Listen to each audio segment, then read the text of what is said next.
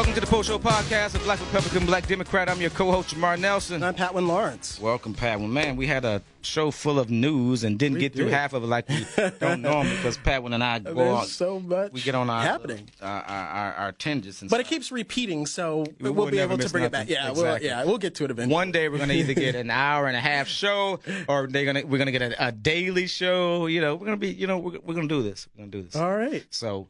No doubt about it, man. Let me say again. Let's say that next Saturday, you and I are off. Yes.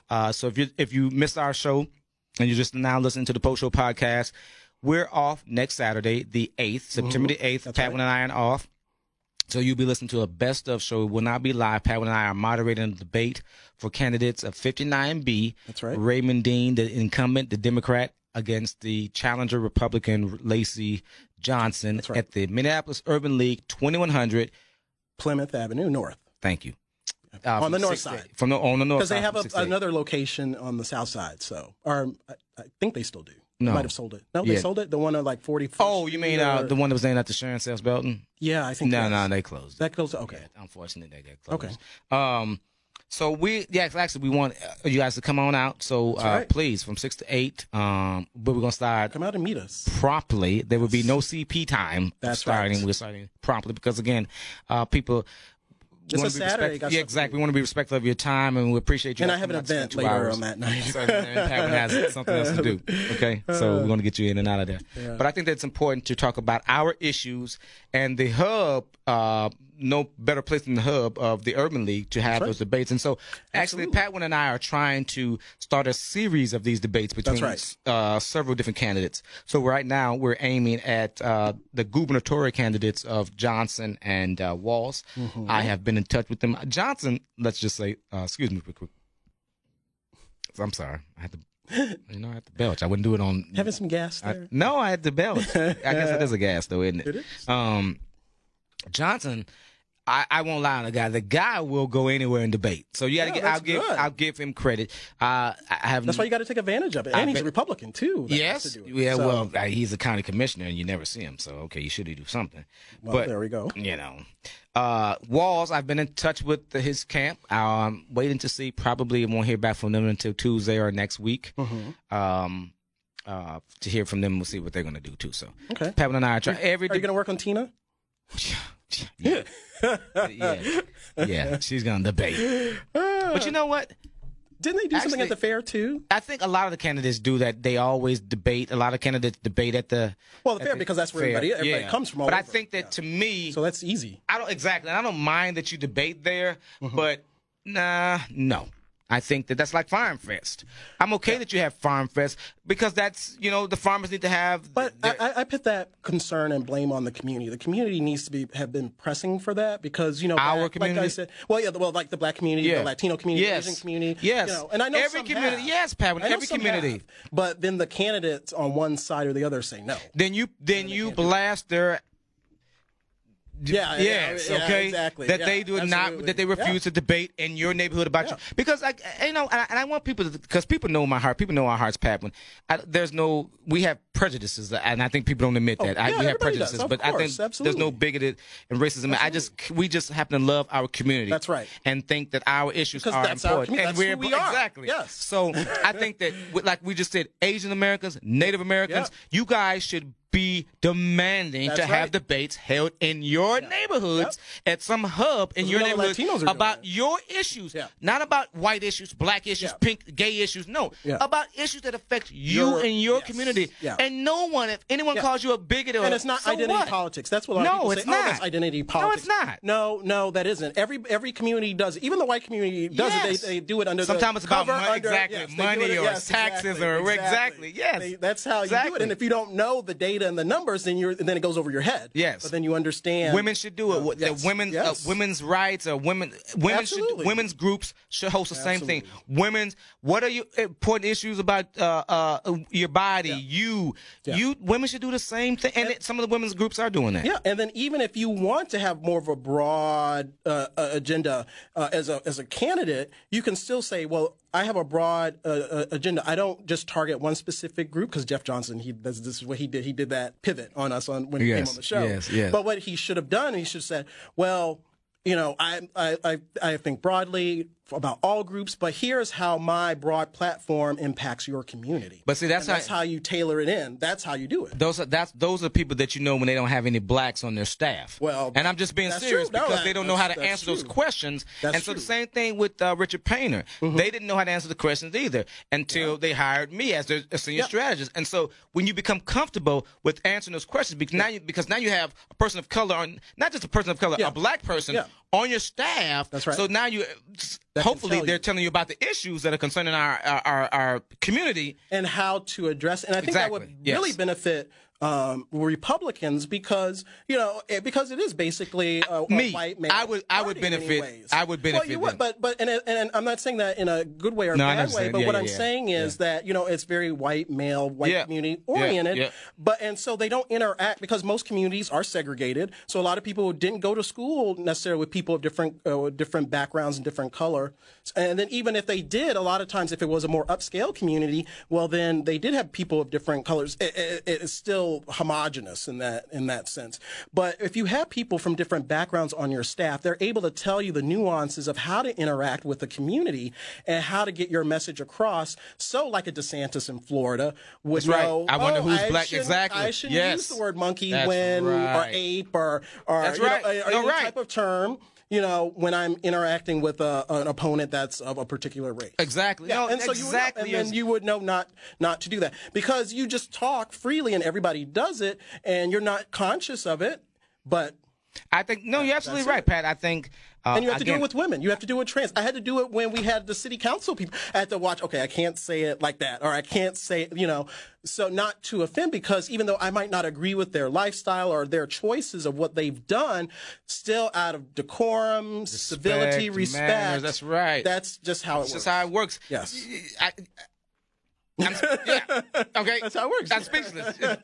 Okay. Ding. You keep hitting the nail on the head. No, absolutely. That's exactly right. I think I was just going to say too that same thing exactly with Richard. I think he's no bigot or anything, but I just think that you become more comfortable with black people when you're around them because you're walking on eggshells because you don't want to offend anybody. I think that's where a lot of the so-called racial tension and all comes from. It's just because, the media has a big part of it, how they, polarize things. But then people are afraid to say certain things because I've had white people say, oh, is it okay if I say this? Or if I say, and people are afraid to interact. So then you get to a point, oh, I don't want to interact with other people because I have to always be on who wants to be on eggshells all the time? You just avoid whatever is causing that anxiety. And so, and that's unfortunate. I had this great conversation actually with this lady about, it was at Obama's favorite restaurant at Martha's Vineyard. Okay. And she brought up busing, which, in Massachusetts, that was a huge thing back in like the 70s and 80s. Massachusetts. Oh, yeah. They had riots about that, busing black kids into the white schools and then white kids going into the black neighborhoods. Wow. And so I said, well, I just because I'm black doesn't mean I have to go to a white school and sit around whites to be able to be educated. And she was kind of taken back that I said, oh, really? That's exactly what I said. And she was like, oh. And she's like, well, I believe in diversity too. And I said, well, I think people should interact, but if people want to have their own communities and their own neighborhoods, and then they're kind of like, oh, okay. And then they felt more comfortable because then I explained kind of what was behind that busing wasn't the best way of handling the problem. That there was a problem. They were finding a way. How do we integrate our schools? How do we get kids together? Because when we have these two-tiered systems, can I stop you? Because you're working on what I was just saying. What I was thinking. I think a lot of people don't talk about that. Again, because of their prejudices, people think prejudice doesn't make you racist. Doesn't make you a bigot. But that's what they're told. Exactly. Because we don't know the meaning of it. Because a lot of us are ignorant. And that's not ignorant in a bad way, but because we don't ignore certain things and we don't know what prejudice are. People wouldn't be comfortable saying, "Oh, I would rather be around people just like me." But everybody does it. This is what and I explain this to people. It used to tick me off. The first person I think I'd heard it was Jason Lewis use the word white Anglo. WASP. Slack. Yeah, white Anglo-Saxon Protestant. Yeah, okay. WASP. Thank you. What's the acronym? WASP. Okay. Yeah. And so, as a black person, you always, because of, usually when we heard those dogs was being blown, it was by someone burning crosses in our yards or wearing sheets. So you didn't want to hear that, right? Yeah. But when you understand it, when you think about it and listen, as a black man, you feel the same way. Yeah. I personally don't want to. I would never. I don't date white women. Okay.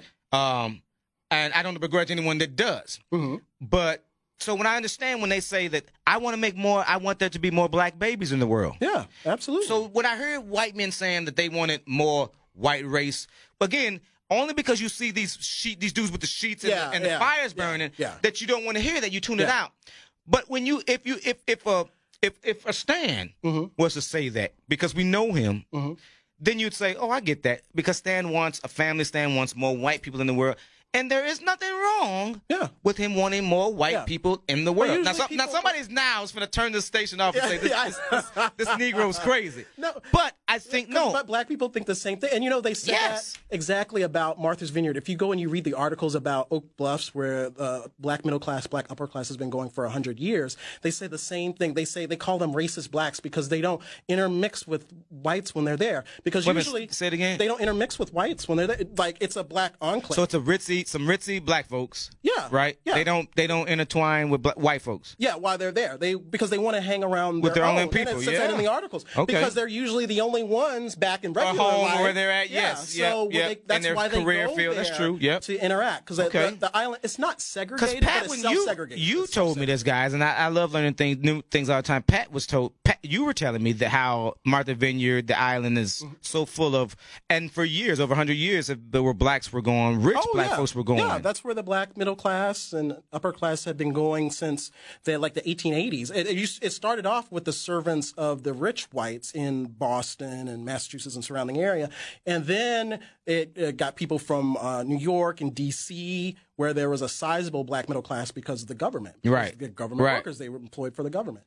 And then they wanted a vacation spot, and there were very few places that they could go, hence the need for the Green Book. You know? Okay. So there were very few places or resorts they could go, but that was one area where they could go and buy property, so they bought homes. So there you've got 4 or 5 generation black families that own homes and properties there, you know, on the island. So you know that the fact, and I'm looking at our Facebook live camera too, because you know when Patwin goes there, you know, in order to go to Martha's Vineyard, you got to be a little bit ritzy. Okay, you got to be just a little bit ritzy. I've never been there. I've been to Kentucky, I've been to Texas, I've been, Florida, no, really, anybody can Colorado. Go. Like, so let me not Martha's Vineyard. Let me dispel the myth. So there's a lot of don't dispel no myth. We talked about it 2 weeks ago.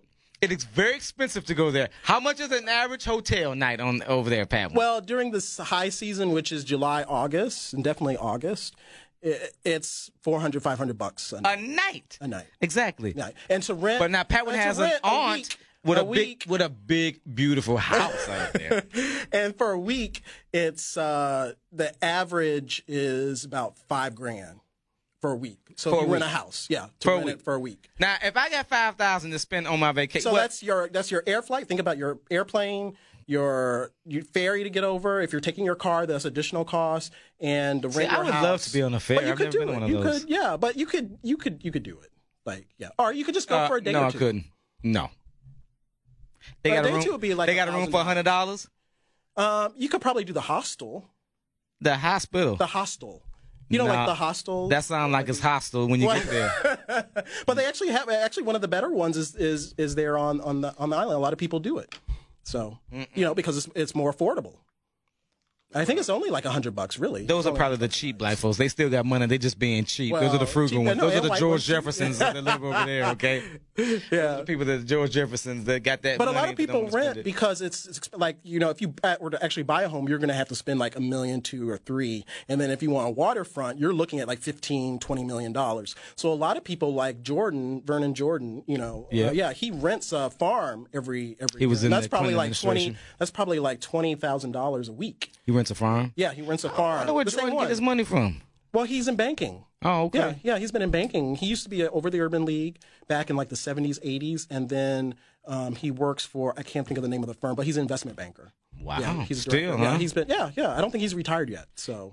Wow, okay. So, so you have a lot of black professionals. So, like, his wife, Ann Dibble, who is first cousins with Scott Dibble. No, first cousins with the one that they called Monkey. Omarosa? No. Oh gosh, she was in Clinton's cabinet. Monkey. Valerie Valerie Jarrett. Yeah, they're first cousins. They've been going. He's married to her. He's married to her first cousin. Yeah. Okay. Ann Dibble. Yeah. Okay. And Ann Dibble's father was the medical doctor at Tuskegee University so that just shows you just kind of the professional class that has been going there for generations. And it's a great time where people get together, and then a lot of people just come out to visit, and it's just a great time, great place to go. So. Yeah, and so we have Idlewild in Michigan is another black place as well for vacations historically, but that has declined. There's a beach, Highland Beach, out in Maryland. Probably Ben Jealous. That's probably where he goes. Where his family probably goes. Yeah, we're gonna work on getting Ben on the show. We're gonna get him on. Yeah, we're gonna work on getting Ben on the show. We've reached out to him. I think he's busy, obviously, campaigning, and he's reached out. He said he's wanted to be on. So Ben, please come on, man, make it happen. Patwin, you won't be back next week. Oh, we'll be doing our debate thing. Man, I can't wait. Making it happen. I'm excited, ladies and gentlemen. Putting things into action. Yes, exactly. You can't throw things at the TV. You got to be about it. You know what I'm saying? That's right. Got to be about it. Stan, we appreciate you, man. Appreciate all the hard work that you do every week. And the whole team, Justice and Drew, Sue Jeffers, Walter Hudson, and everybody that's a part of this, man. I'm Jamar Nelson. I'm Patwin Lawrence. Man, we want to thank you, ladies and gentlemen. Make sure you listen to us this week. Yes. Every podcast, every week. Jamar Nelson. Patwin Lawrence. Black Republican, Black Democrat. Peace out.